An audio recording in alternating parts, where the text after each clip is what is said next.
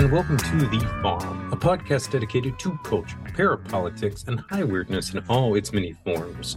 This is your host, Recluse, aka Steven Snyder, the longtime curator of the Visit blog and author of A Special Relationship, Trump, Epstein, and the Secret History of the Anglo-American Establishment. If you like what you hear here today, be sure to check me out at visupview.blogspot.com. That's VISUPVIEW, all one word, .blogspot, also all one word.com. And procure a copy of that book among the works at The Farm's official store, which is at The Farm Podcast. That is The Farm Podcast, all one word, .store. And please consider signing up for The Farm's Patreon.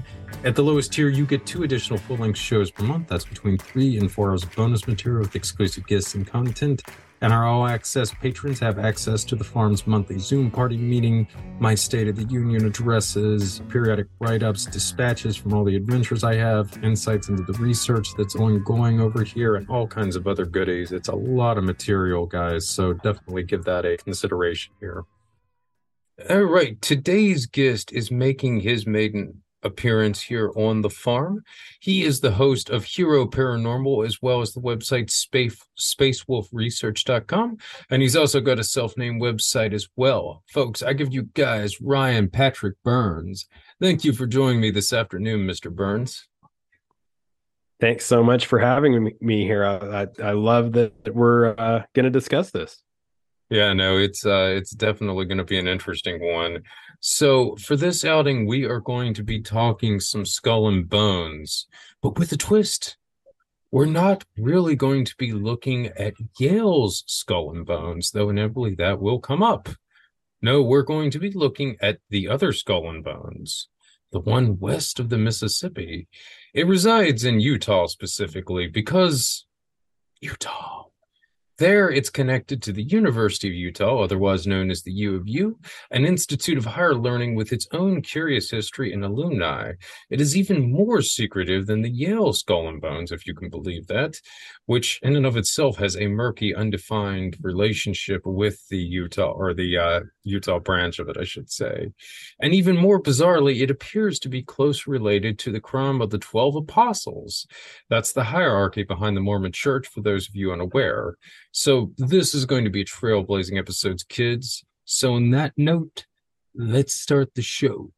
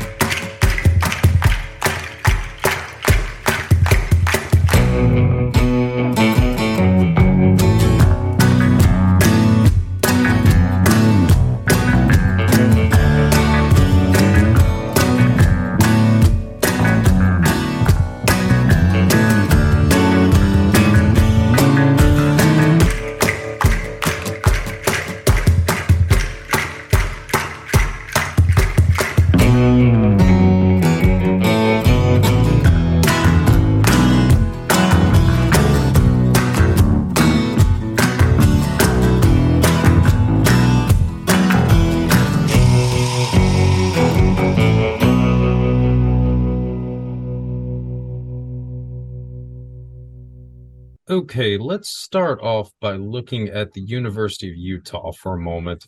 So the U of U is really important, though it's often overlooked as far as colleges go. But a lot of crazy stuff is going on there. So first off, can you tell us a bit about the U of U's origin stories, Ryan?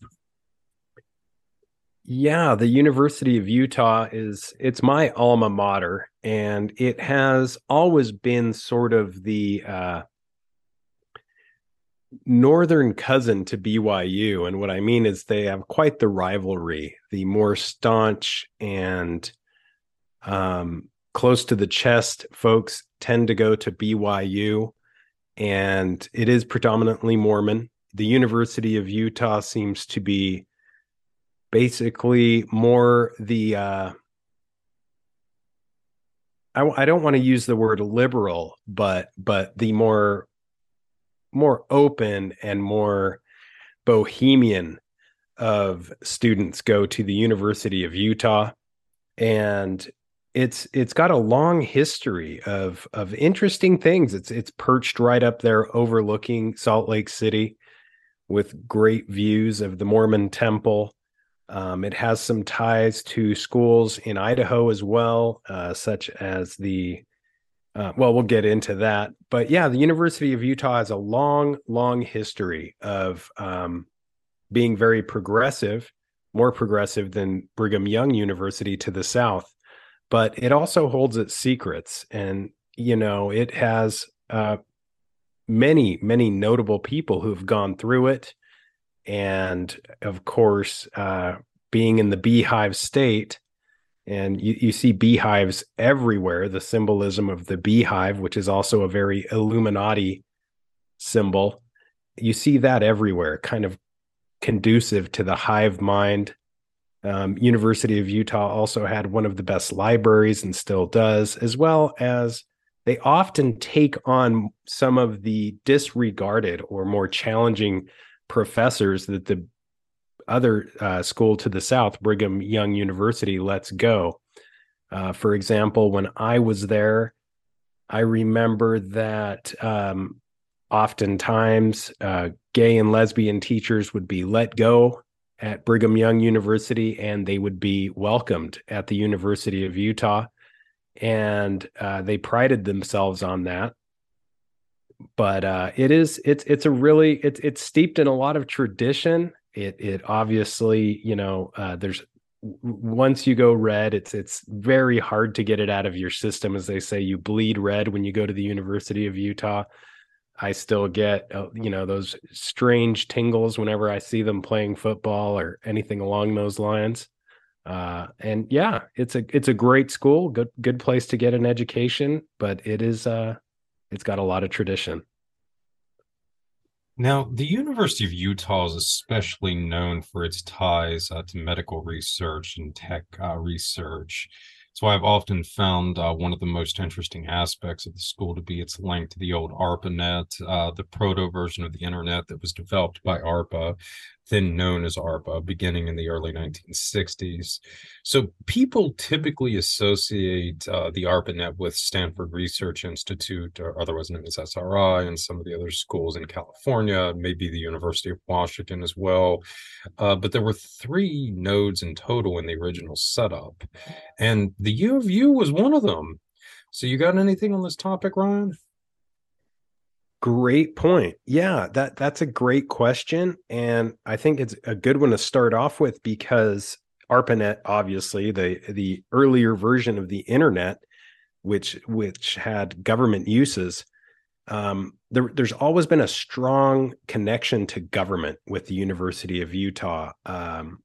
Another project that was governmental in nature with specific ties to Project Paperclip was and is held pretty close to the chest at the University of Utah, which was a Dr. Mendelah who came in. He was he went by the name of Dr. Green, however. And what's interesting is he did a lot of MK Ultra like projects. Mind control was his specific task, and he had an office, it's rumored, at the church office building just east of the Mormon temple in downtown Salt Lake City, which is also in very close proximity to the University of Utah. And many of his, I guess I would call them victims, remember him because he would still wear his German boots and carry around one of those German, I guess, fly swatter slappers that they're known to have during his sessions. And there's always been kind of that government background noise to the University of Utah that a lot of people are unaware of. But yeah, I think the ARPANET and there's other things, but they do seem to be closely related.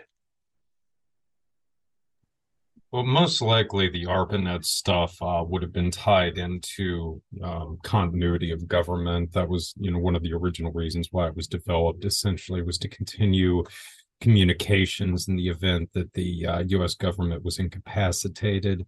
And as to why they would have had it at the University of Utah, I mean, probably the most likely explanation would be the ties to Dugway. I mean, that's your main biochemical warfare facility on the West. So, in establishing this network, I mean, that's probably one of the main institutions that you would want to try to stay in contact with theoretically if the official government and communications channels were taken out.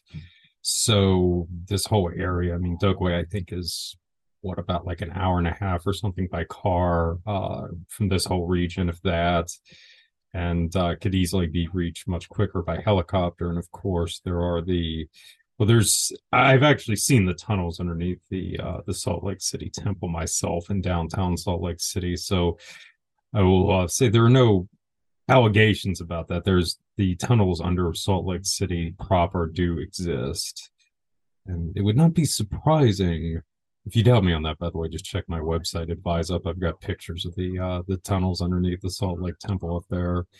In one of the older articles I wrote on Salt Lake City, but it's very possible that these infrastructures, these subterranean infrastructures, would have been extended to a major research university like the U of U, and quite possibly the premier chemical biological warfare facility across the west of the Mississippi. So, some interesting reasons why the U of U would have been included as part of this original ARPANET setup. But certainly, I think the continuity of government would be really high on the list with that. So anyway, like I've kind of hinted at before, another really interesting thing about the U of U is the medical research that goes on there and the family that's most recently been connected to it as well. That would be the mysterious Huntsman family.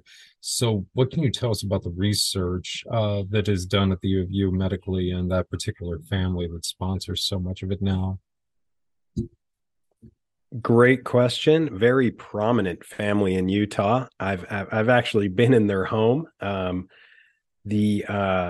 used to be in a relationship with someone who was family of the Huntsmans, and I've been in John Huntsman's the 16th governor of Utah, the son. I've been in his home multiple times for Christmas parties, etc. He served as ambassador to Russia, I think, between 2017 and 2019, and China, I think, 2009 to 2011. And yes, the Huntsman family is extremely prominent, especially when it comes to research in particular. The Huntsman Cancer Institute is by far, in my opinion, probably the foremost cancer location on the planet. And a lot of that came about in kind of a strange way. There's a reason for that. John Huntsman, the father, he made the majority of his wealth. He was a very smart and opportunistic gentleman, and he made the majority of his wealth with what we know as styrofoam. And for all intents and purposes, the winning bid for McDonald's when they used to have the Big Mac in the styrofoam container. And this is where a great portion of his wealth came from, because there was billions and billions served of these Big Macs in those styrofoam containers. Well, an interesting side effect to that is that he's a very hands-on, or was a very hands-on individual, and he was oftentimes involved. Well, that styrofoam, first off, causes cancer. And when he became aware that he had cancer, he threw a large amount of money at research of that cancer and all sorts of research surrounding it. So even though it's been noted and we no longer use styrofoam to eat our Big Macs, it's kind of interesting that that's how it all came about. The family itself is, they're all very, very wealthy, you know, and that's obvious when you come across any of them. They all have massive estates, heated driveways. Their homes are usually always on the market because they're so expensive that if anybody is at all interested, they will entertain ideas of selling them. but they're a very celebrated family in Utah, especially for the cancer research. But that focus of how it all came about was actually, unfortunately, that they probably caused a lot of cancer, or John Huntsman Sr., without meaning to, caused a lot of cancer. And it's unlike any cancer research institute I've ever been to. The the entire building is just next level as far as technology, higher end than anything I've witnessed out in Boston or in LA or anything of that nature. So first off, if anybody has cancer, I highly recommend the Huntsman Cancer Institute. They also have very serious ties to the hierarchy behind the Mormon Church. Um, they have ties to politics, obviously, and they're affiliated with just about any position of power, curiously, throughout the history of the state. So there's a lot of directions we can go from there. Yeah, they are one of the like kind of storied Mormon families, right? Yeah, they are. There's a lot of families that have very interesting histories with the Mormon church, and they are, if there's royalty in Utah, they are it. And, when it's interesting that we're talking skull and bones because there's a lot of ties to that too. You have a lot of philanthropic families donating significant amounts of money to a lot of these educational, you know, whether it be BYU or the University of Utah, these schools. And when it comes to Mormonism, genealogy, and the descendants that came through on the wagon trains or Pioneer Trail, many of them had ties to back east. And some of those ties are pretty interesting. There is obviously with Yale, you have the Elihu Yale, who served with the British East India Company as a privateer, basically. He owned slaves and traded slaves and amassed an insane fortune from trade. And he quickly rose in society and politics and was very philanthropic, donating to a number of schools. Again, this is kind of part of the history. And that's why they named Yale after him. And moving forward, there are a lot of interesting Yale members that have ties to Utah and the genealogy involved with some of the families here. Among them is Nathan Hale, who essentially was the first spy in the United States. And he is the one that I believe said, it's unfortunate I only have one life to give for my country when they killed him.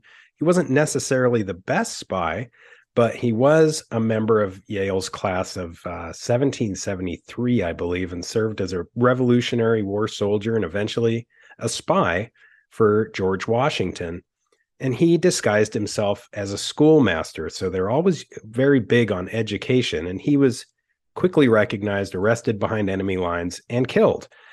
And they found all of his paperwork, including his Yale diploma, in his shoes. Of course, he yelled that very famous line, "I only regret that I have but one life to lose for my country," before executed, which kind of brings us to Nathan Hale's family and their connections to Mormonism and the genealogy of the descendants of Thomas Hale of Wotton, England, and Newbury, Massachusetts. Lots of ties to back east in the United States. Lines of that family tree are far and wide. And another bishop, Bishop Jonathan Harriman Hale, and that name Harriman, of course, from the same Brown Brothers Harriman, but he had family who came to Utah with the main pioneer wagons of, I believe, 1848.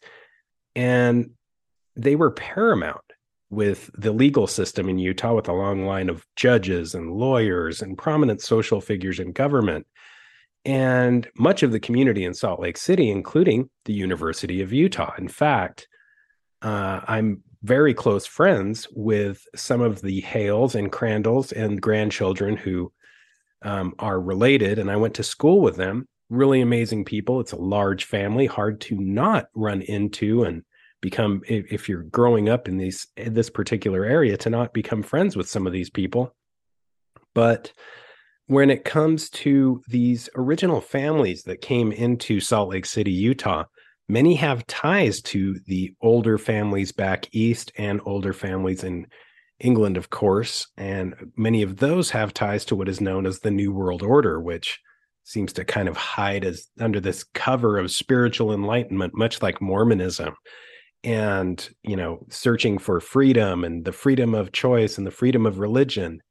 And the it's interesting how that all comes into play later with connections between Mormonism and the CIA and Skull and Bones, because here we have Nathan Hale, essentially the first spy, and we have Utah, which is, for all intents and purposes, kind of become the area of choice to recruit for the CIA and FBI because of these return missionaries, which spread all across the globe, learn the ways of other countries and cultures and the language.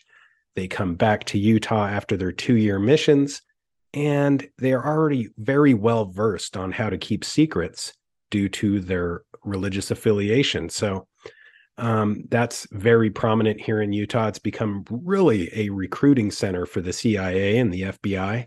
And of course, with the new NSA listening center there near Utah Lake, it's quite literally become ground zero for intelligence gathering and data. So there's a lot that goes into the intelligence community that comes out of the community of Salt Lake City and Utah in general.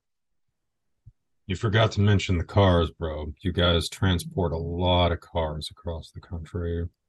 People love to hire Mormons to do that, or so my understanding was, at least as far back as the 90s. Yes, it's also interesting. The Hale family were also hereditary members of the Society of Cincinnati, as well as were two of Joseph Smith's wives. Well, they were involved in families that were hereditary members. But yes, that's another one that sort of bleeds into so many of these other groups.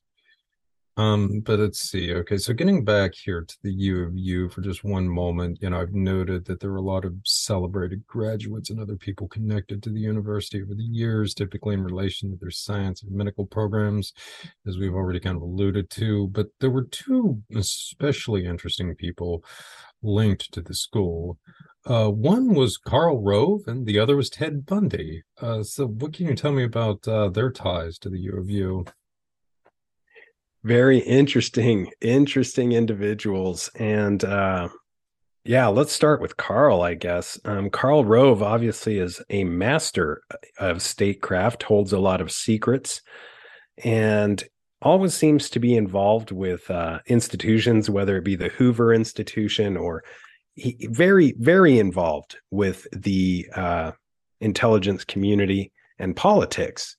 And he was much at home at the University of Utah and quickly gained traction. And he's a well-known University of Utah member. He is definitely going to be on the higher end of respect comparatively to Ted Bundy, but that's not to take away from Ted Bundy. He was also very intelligent. He used the University of Utah in particular as sort of a home base, and the avenues which are nearby as a killing grounds. The geography around the University of Utah is very interesting. It's very mountainous. It's sort of cradled in a bowl right there with the Huntsman Cancer Institute. The avenues are to the north of that. And Ted would kind of rent these apartments in the avenues, which essentially the avenues at that time were sort of a high-end, posh, hippie establishment for the most part in the areas where Ted would rent. And these were very understanding people. So it was really easy for him in his Volkswagen Bug to get away with what he was doing. And again, very intelligent, very enmeshed with the culture of Utah and Mormonism. He looked like a good Mormon boy. And I think that's part of the predatory, the scariest thing from a predatory perspective is his appearance had absolutely nothing to do with what was behind that facade. And I've since befriended people who have shown me some of the homes that Ted Bundy would use as killing sites there in the avenues. And it's an interesting area because behind the University of Utah there are a lot of odd things in the hills. First of all, you have this area that's literally called the living room, and it is, I don't know exactly how it's been created, but they are stone chairs and tables and things of that nature that have been placed there for obvious gatherings. And these hiking trails have been used by a variety of predators that are looking to gather victims. Curiously, another odd thing behind the University of Utah entering Immigration Canyon is the This Is the Place monument, which essentially is a tribute to the pioneers coming out of that particular canyon when they found the valley. And there's a statue of Father Escalante and Brigham Young. And this is where Brigham Young said, "This is the place, the new Zion," and Zion in every meaning of the word. And that area has been a party site for not only predators, but all student body. You know, anyone looking to party, that was an area that was very well used. And this canyon in particular, Immigration Canyon, has been steeped in with a long history of strange murders of every kind. One particular home there had a full ritualistic murder where everyone was killed in the establishment.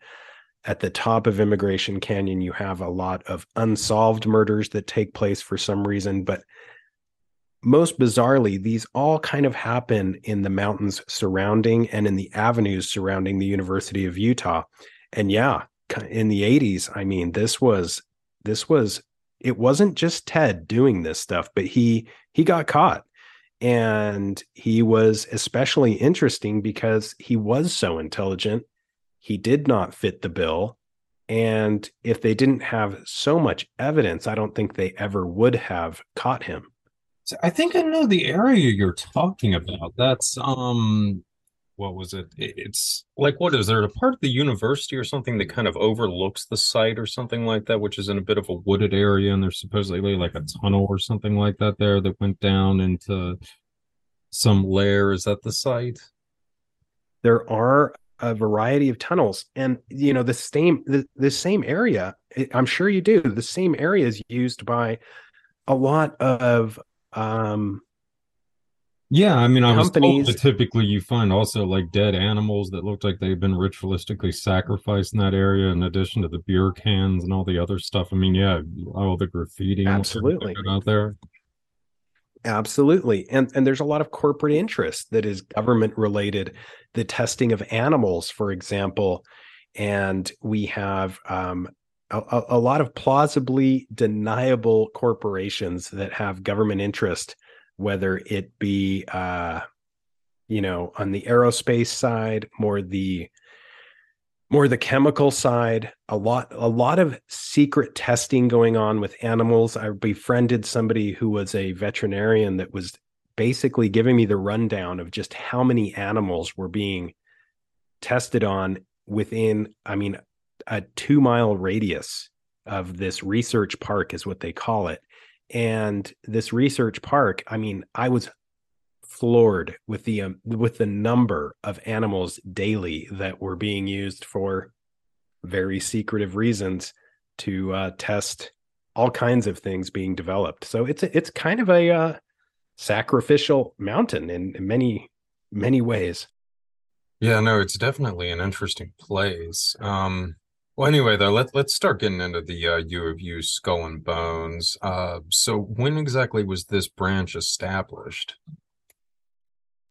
So the officially it was 1910, but I believe there's a lot to show that it was being launched in 1909. 1910 is the claim date of initiation, but as I said, I'm fairly sure it was launched in 1909. And it does have ties, at least prospectively, to Yale's Skull and Bones and Freemasonry, obviously. They are not as well embraced as they are at Yale, much more secretive, more Freemasonic, almost as if any of the mistakes they made at Yale, they sort of tried to button up at the University of Utah. There's a lot of espionage and secrecy around it. They do not seem to take kindly to anybody digging into anything. And they have a variety of locations in the community where they have been known to gather. So it's harder to kind of pinpoint them and say they are always here or always there. They've been known to basically appear in public whenever they are on speaking on behalf of the order, but they do so with masks on to protect their identity. Yet many of them have been outed later in life, which is fascinating. We have Russell Nelson, who is the current president of the Latter-day Saints religion or the Mormon Church, and he was a member and he has been outed. We have Bob Bennett as well, who very high degree politician. I've also had the opportunity to be in his home multiple times, but he was also a member and he amassed a great deal of community praise for being in politics for so long, and a variety of other trailblazing individuals. But they definitely seem to be a more careful chapter of the Brotherhood of Death in that they are super secretive, which makes sense given the Mormonism ties to the CIA and the fact that many of the people involved come from families that have a history of this. They've basically avoided trouble or avoided outsiders, and it's they do this all kind of under the cover of education, but there's a lot more to the order. So I keep reading, okay, about obviously the connections with Yale and Skull and Bones, but no one has ever really specifically named like who might have actually directly been used to establish the Utah version of it. Further, I mean, it's insisted that the two societies aren't affiliated with one another. In fact, in general, it seems like they've done all they possibly can to make the relationship as ambiguous as possible. So, do you have any thoughts on how potentially the Yale Bonesmen might have brought the institution to the U of U specifically? Yes, there was a particular member that moved to Utah and brought this manifestation of the order to Utah. It was something that he was unwilling to leave behind, apparently.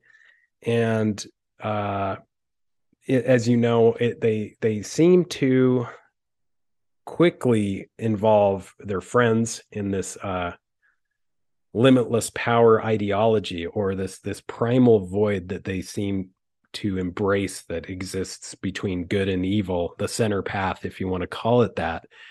And they'll do anything to ensure its existence. What I've been told is that in 1909, this member came over, and I do have his name, but I can't out it at the moment because, well, we'll get to that in a minute. But it basically, what they believe, from my understanding and the little bit that I've dug up, is that they believe in the beginnings of esoteric knowledge, delving from there into deeper Kabbalah or Jewish mysticism, becoming masters of their destiny. And they quite literally, believe they are, I guess, Sabbatian Frankists. So they use this mysticism, or they use this way or ideology of thinking, this theology, in ways that are most beneficial to them at the moment. And that's why many of the ruling families, such as the Rothschilds and the Rockefellers and other main Illuminati families, assume the religion of whatever culture and geographic area they are in. In fact, I have been told by people, living in Utah and growing up in Utah. My father was LDS and my mom was Catholic. And I had been taken aside multiple times in my life and been told, hey, Ryan, if you really want to succeed in life, you really should embrace Mormonism and become a Mormon. And it wasn't, what you would expect. It's not, you should do this to find God. If you feel the spirit, if you want to be saved, that was not the message. The message was, hey, son, if you really want to get far in life here, you should really embrace this church and this ideology. And in other words, convert for my benefit, like financially. I did not. And it was definitely, I won't say shunned, but I did feel like I was not a part of many things. So it does seem that there's a lot of individuals who quite literally assume that religion of the culture and geographic area they're in for their own well-being.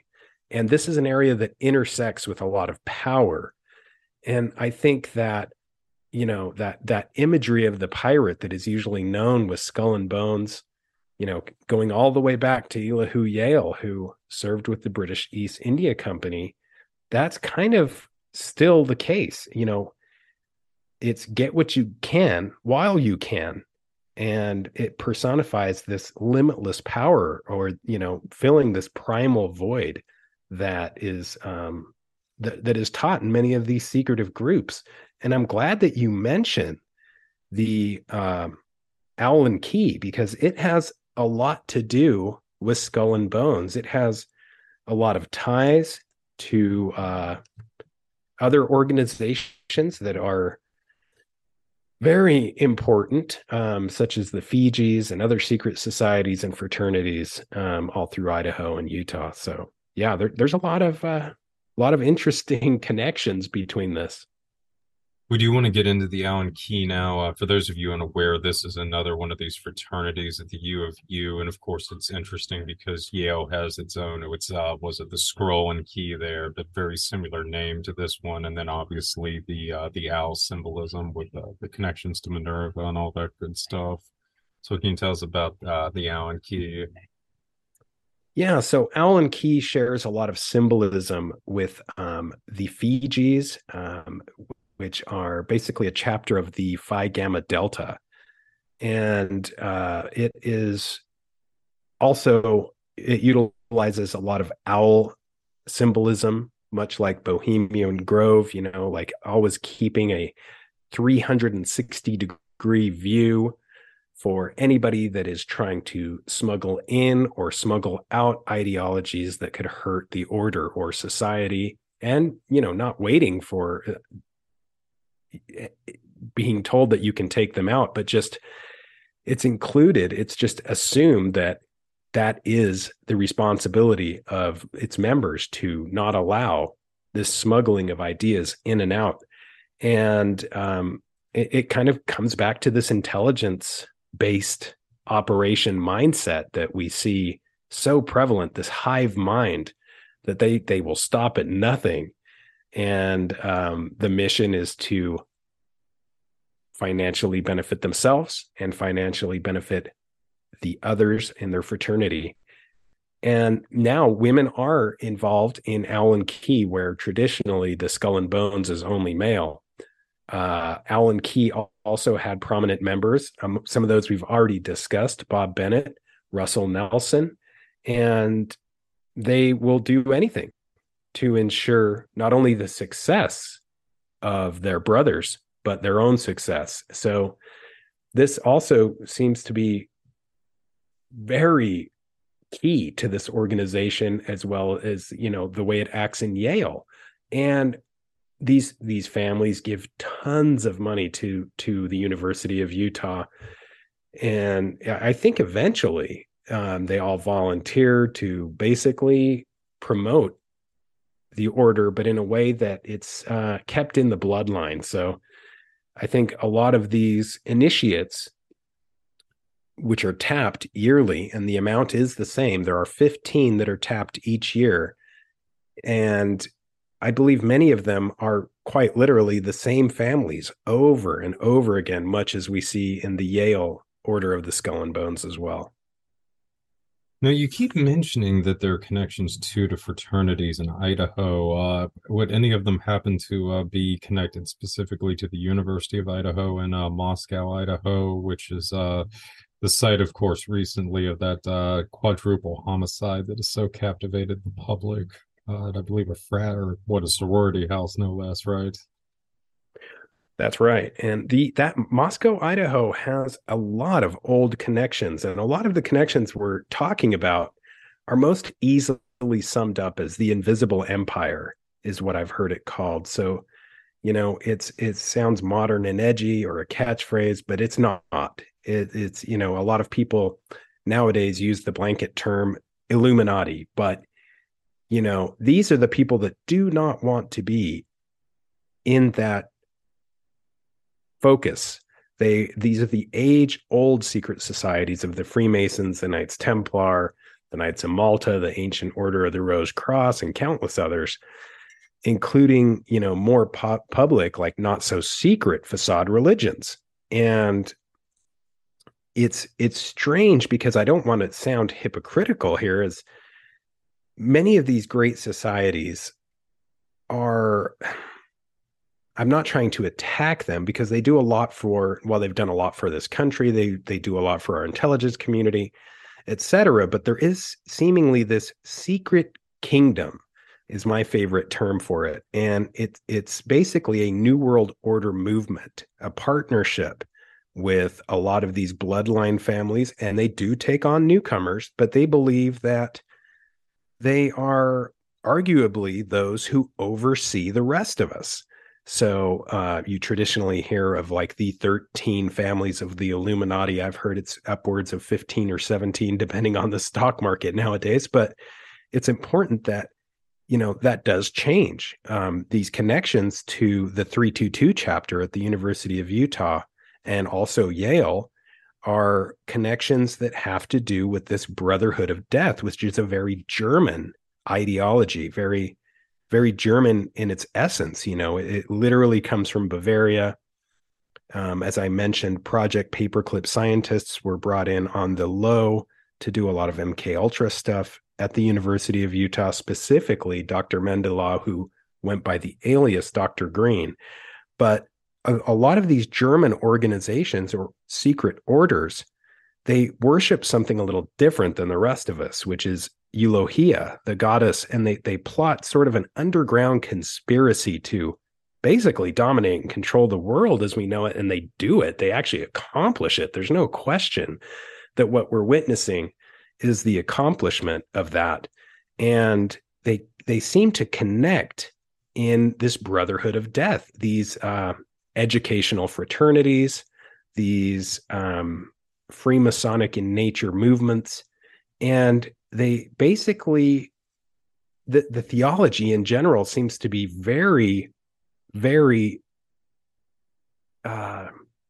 Frankist, like they're Sabbatian Frankists is the best way to put it. So this gentleman, Shabbatai Zevi, as he's known, or he's also known as Shabbatai Z, was basically a self-proclaimed Messiah who, to make a long story short, began a movement of satanic Kabbalistic sects that sprung forth after his prominence.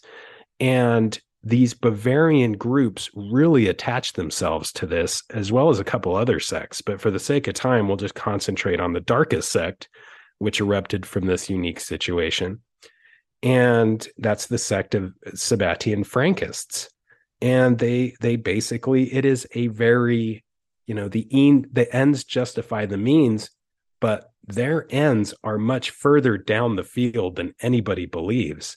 They are very generational in their mindset. They're not just looking at the goalposts. They're looking at, not winning the game. They're going to get the stadium and the school that it's at and the state that it's in, and just a completely different mindset than the average human being.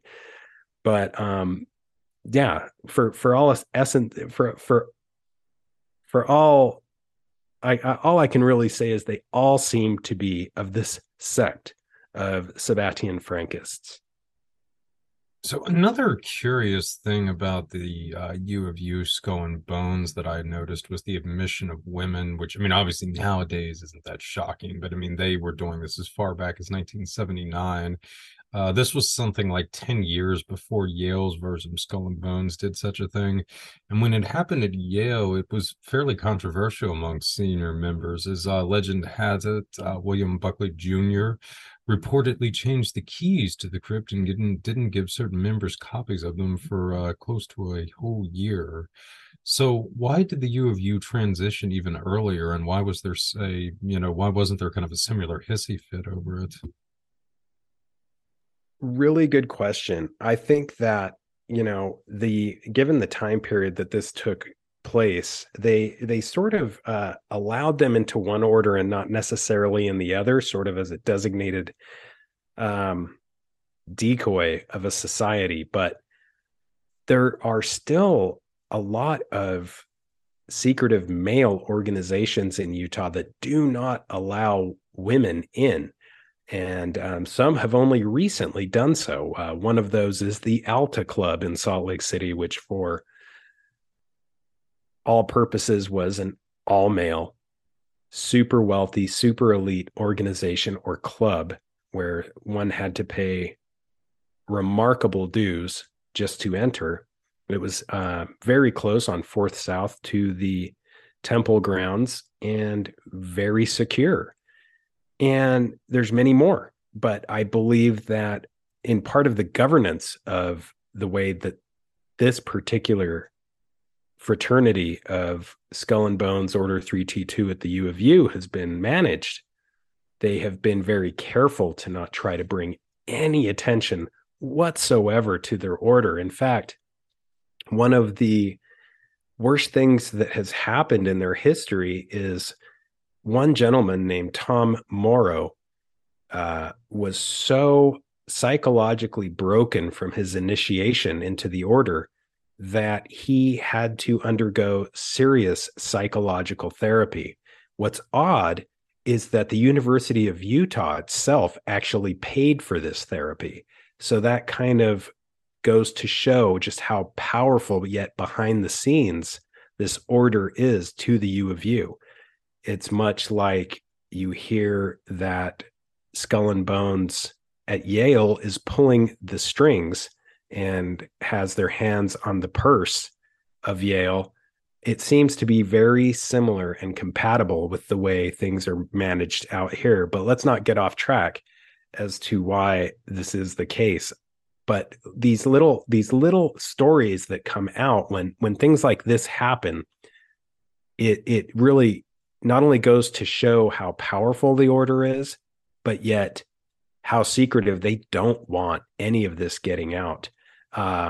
Interestingly, I met Tom through an absolutely unrelated situation. Really nice guy. Also worked for a government contractor later in life, but he, still could really not talk about what took place and didn't want to talk about it. So it's definitely the highest secrecy when it comes to these groups. Now, you've mentioned already on a couple of occasions here that one of the members' names who has come out, interestingly enough, considering the rather commendable job that they have done at maintaining the secrecy of their membership roles. But one name that has come out is Russell M. Nelson. So, do you want to go a bit more in depth into who this guy is and his significance to the LDS?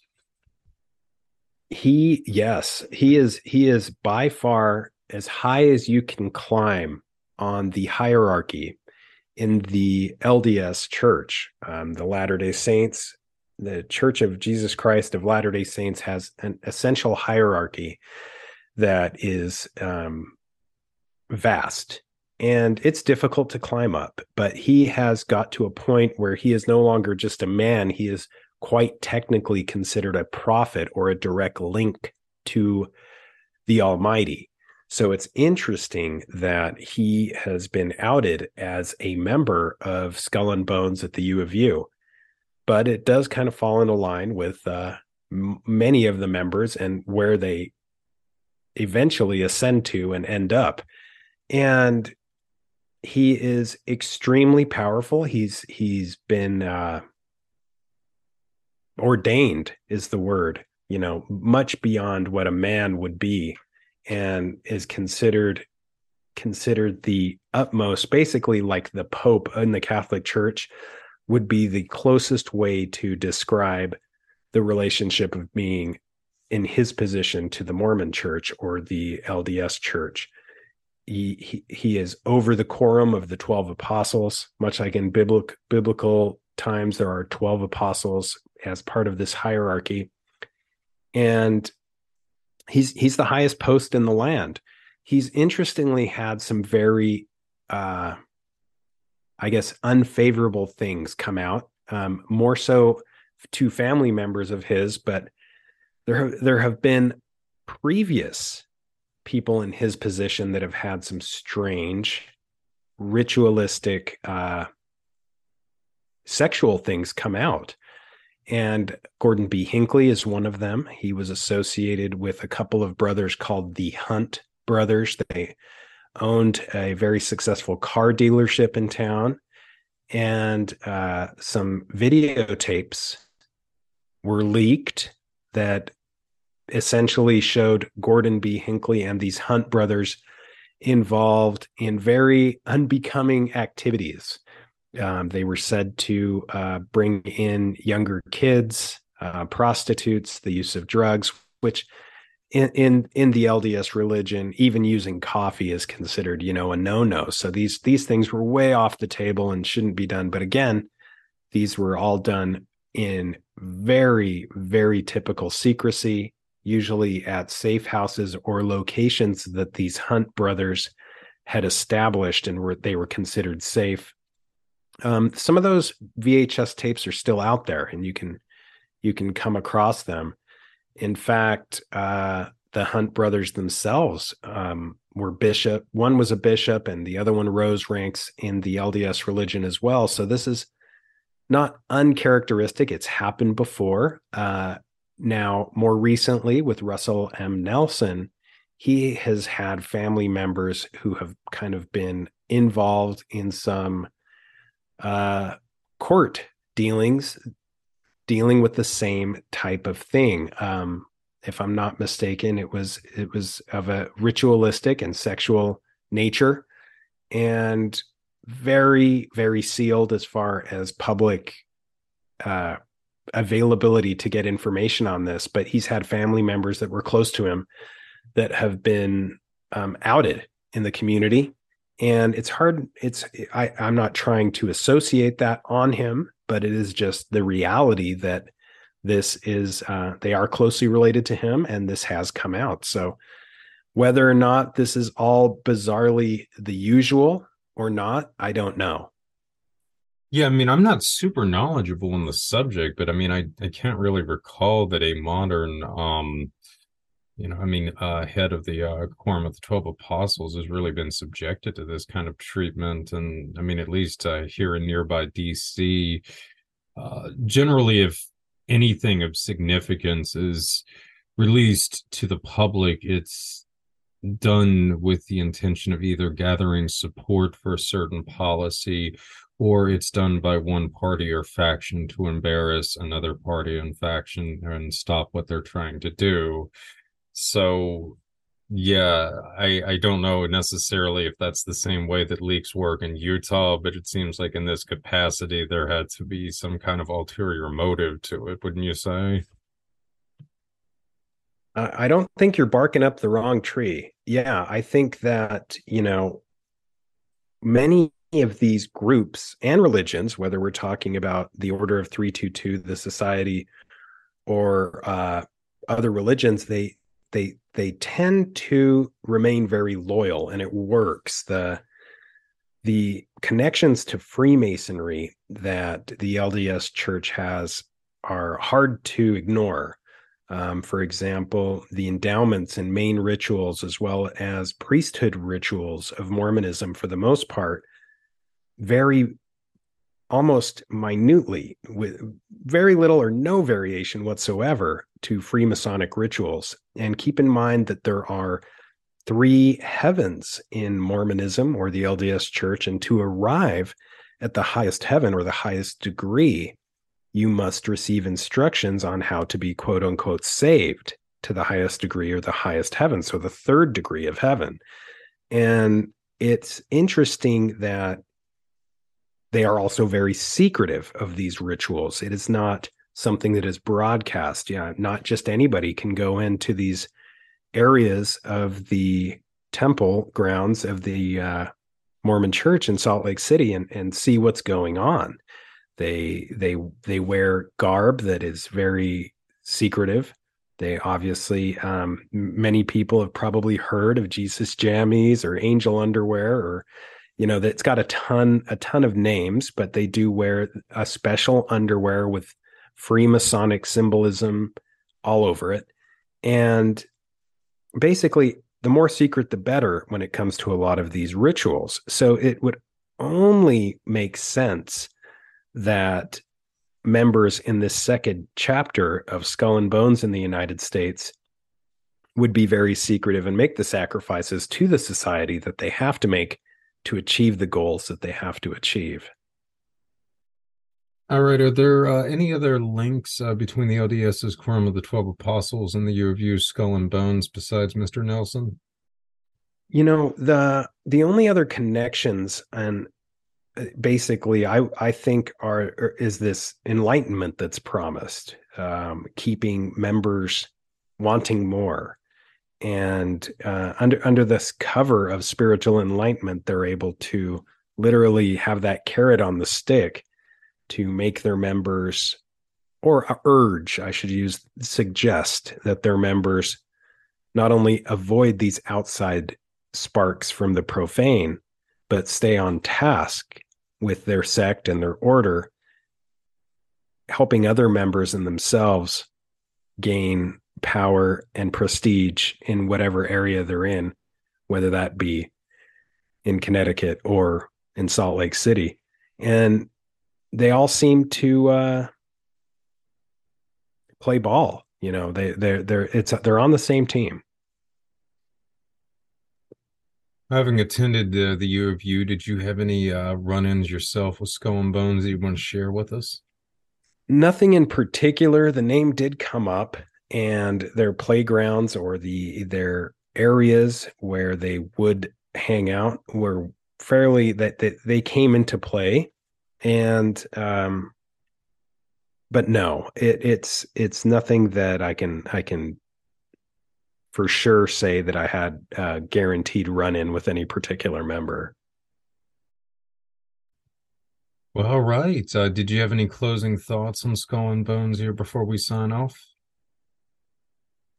I just find that it's interesting that this society has only recently been, I guess outed wouldn't be the right word, but that we've become aware of this topic. And it was formed in 1909, 1910. It really makes me wonder, what other societies we have not become aware of that may have been formed, and how long it might be before we actually know. And that's just the nature of the beast, I guess. No pun intended. Well, I mean, yeah, it seems like it was part of a similar process that was done with a lot of the other, cities in the West Coast that would become significant going into the 20th century. I mean, of course, in San Francisco, you have Bohemian Grove, the Bohemian Society there. And there was actually quite a bit of overlap with the faculties at Stanford and Berkeley in the early years. I don't know if that's necessarily still the case now, but I mean, at least up to like the 50s, 60s, 70s, thereabouts. Both faculties had their own, campsites at the Bohemian Grove site. And then, of course, in LA, I mean, you had the kind of enigmatic tuna club of Avalon off the Santa Catalina Islands. And then later you got the California Club and was it the Jonathan Society, I think. So yeah, there was kind of this singular pattern, it seems like, and I should point out to the two actual societies based in LA have typically had very close relationships with the University of Southern California as well. So yeah, there's a lot of this sort of similar overlap with some of the major cities in the western part of the United States. I mean, I'm sure there's probably more of this as well in the East Coast. I mean, we know about Skull and Bones, obviously, some of the societies at the early universities in Virginia. But yeah, it is a fascinating topic, and it seems like it was especially a big push for this in areas that have become very central to the military industrial complex or research geared towards it. I mean, of course, Stanford and SRI and Silicon Valley itself were largely built up by the US Navy, and so much of the research there is geared towards defense purposes. I mean, there it's kind of the same thing with Salt Lake City and the Silicon slopes that have emerged, and also too that NSA post. It's at I think Camp Williams, which is a site of a very significant and enigmatic special forces group as well. And then LA again. I mean, that's another town with just so much uh, of influence for propagandistic purposes alone. It's staggering. So uh, certainly you can see why there would have been a major effort to ensure that the right sort of men, and in most cases they were men, were running these particular regions for that kind of significance. So, yeah, it's though important to put Utah in this context because it is often overlooked in terms of some of the, I guess, more fashionable or trendy locations. Well, so, Utah is strange like that. It sort of hides in plain a lot of these things hide in plain sight, like you've mentioned. And I'm really glad that you hit on something most people overlook, which is that chemical research, with the Huntsmans, et cetera. And this is something about University of Utah that a lot of people overlook is the University of Utah's area they know as Research Park. It's also nicknamed Bionic Valley. And Huntsman Chemical Corporation is there. If you look at the list, BlackRock Microsystems, if you look at, a lot of interesting chemical, neuropsychiatric, predictive biotech, genetics companies, and a lot of stories come out of there, which are hard to believe. In fact, one place that I was able to get into is a location called Evanston Sutherland. And it sort of has this facade as a computer graphics company, which in reality, I went inside and it was nothing but simulators for the intelligence community with and aerospace and strange laboratories. And some of the stories that come out of there, especially a company called Myriad Genetics, this was one of the worst from the testing thing that I discussed earlier with animals, but there have been stories and information that have come out of there that they are working on things that are, I mean, next level, very things that you really can't wrap your head around, like why they would be doing what they're doing. But they claim that it's just, checking genes to check on the progression of treatments of diseases. But in reality, it just sounds like absolute nightmare hall. And there's been stories of people seeing in the mountains around there, and all the way up into the Uinta Basin of Utah. I heard a story of someone who claimed to have either worked there or worked there temporarily, where he was told to just get rid of some of these animals, and one of them escaped. And apparently it was dog-like and had tubes coming out of it, and it overpowered these two security guards with their shotguns and made its way out of the van. And that's kind of the stuff that, even though it's kind of uninformative from a realistic standpoint, you don't know what the long-standing effects of having a creature like that escape a van that's taking animals to some kill site. You don't know what the long-standing repercussions of that could be. So there are a lot of strange companies that are doing research right there at the University of Utah. Over 40 companies that I'm aware of, and I'm really glad that you touched on that because it's an important facet.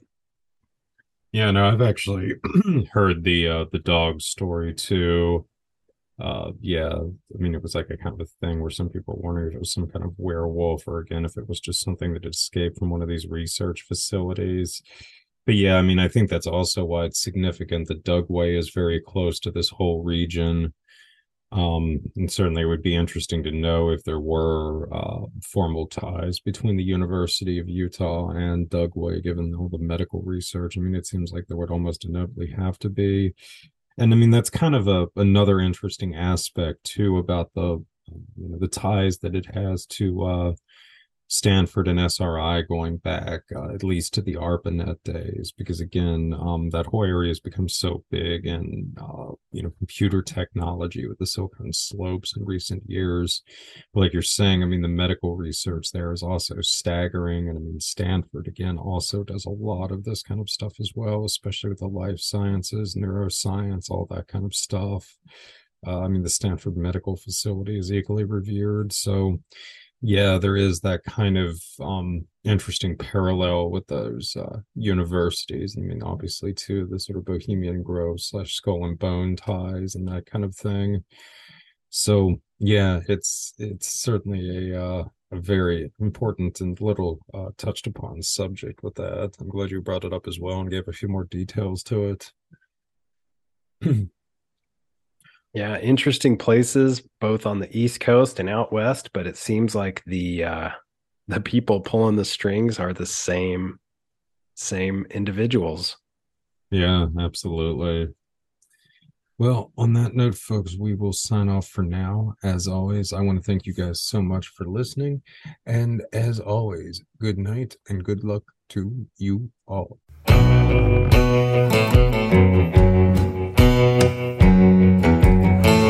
Baby, pick me up, out here in my wiki up. Sick and tired of fucking up, sick and tired of pushing luck. Voodoo blue got juice in it, swallow what I'm about to spit. Done got 86 from the Copper Queen for singing this. I took it to the Goat J. We were right, my people there, they feeling me. Down low, Skid Row, more characters than Stephen King. Said I'm just working at the quarry, y'all. I ain't in a hurry, y'all. Come on, baby, pick me up. Out here in my wiki up. Stuck down in this stick. Hut is hot as hell, I tell you what. Put it up and knock it down. Moving on that bigger route. Come on, mama, jump down. Turn around, do it for me. Stick it out. Say 1, 2, 3, Geronimo. Jump, baby, we gotta go. Hands tied, blindfold. Jump into that battle zone. I said it's time to get the fuck out, cause they done let the wolves out. They're coming with that heat, mama, shooting up the street. Mama, fight or flight adrenaline, you feel that little tingle in your feet. Mama, no retreat, mobilize your whole fleet. Hit the street, tell me that you good for it. You want peace, go to war for it. Say 1, 2, 3, Geronimo. Jump, baby, we gotta go. Screaming with me, scream Geronimo. Hands tied, blindfold, jump into that battle zone. Come on, baby, pick me up. Out here in my wiki up. Got y'all on some Aztec bullshit. Never getting used to it. Got bales of weed and catapults with Santa Muerte fused in it. Shoot it over the castle wall. The Migra can't patrol it all. From Berlin to the Great Wall. The greatest walls are bound to fall. So legalize it, Vato, about a Genghis Chapo.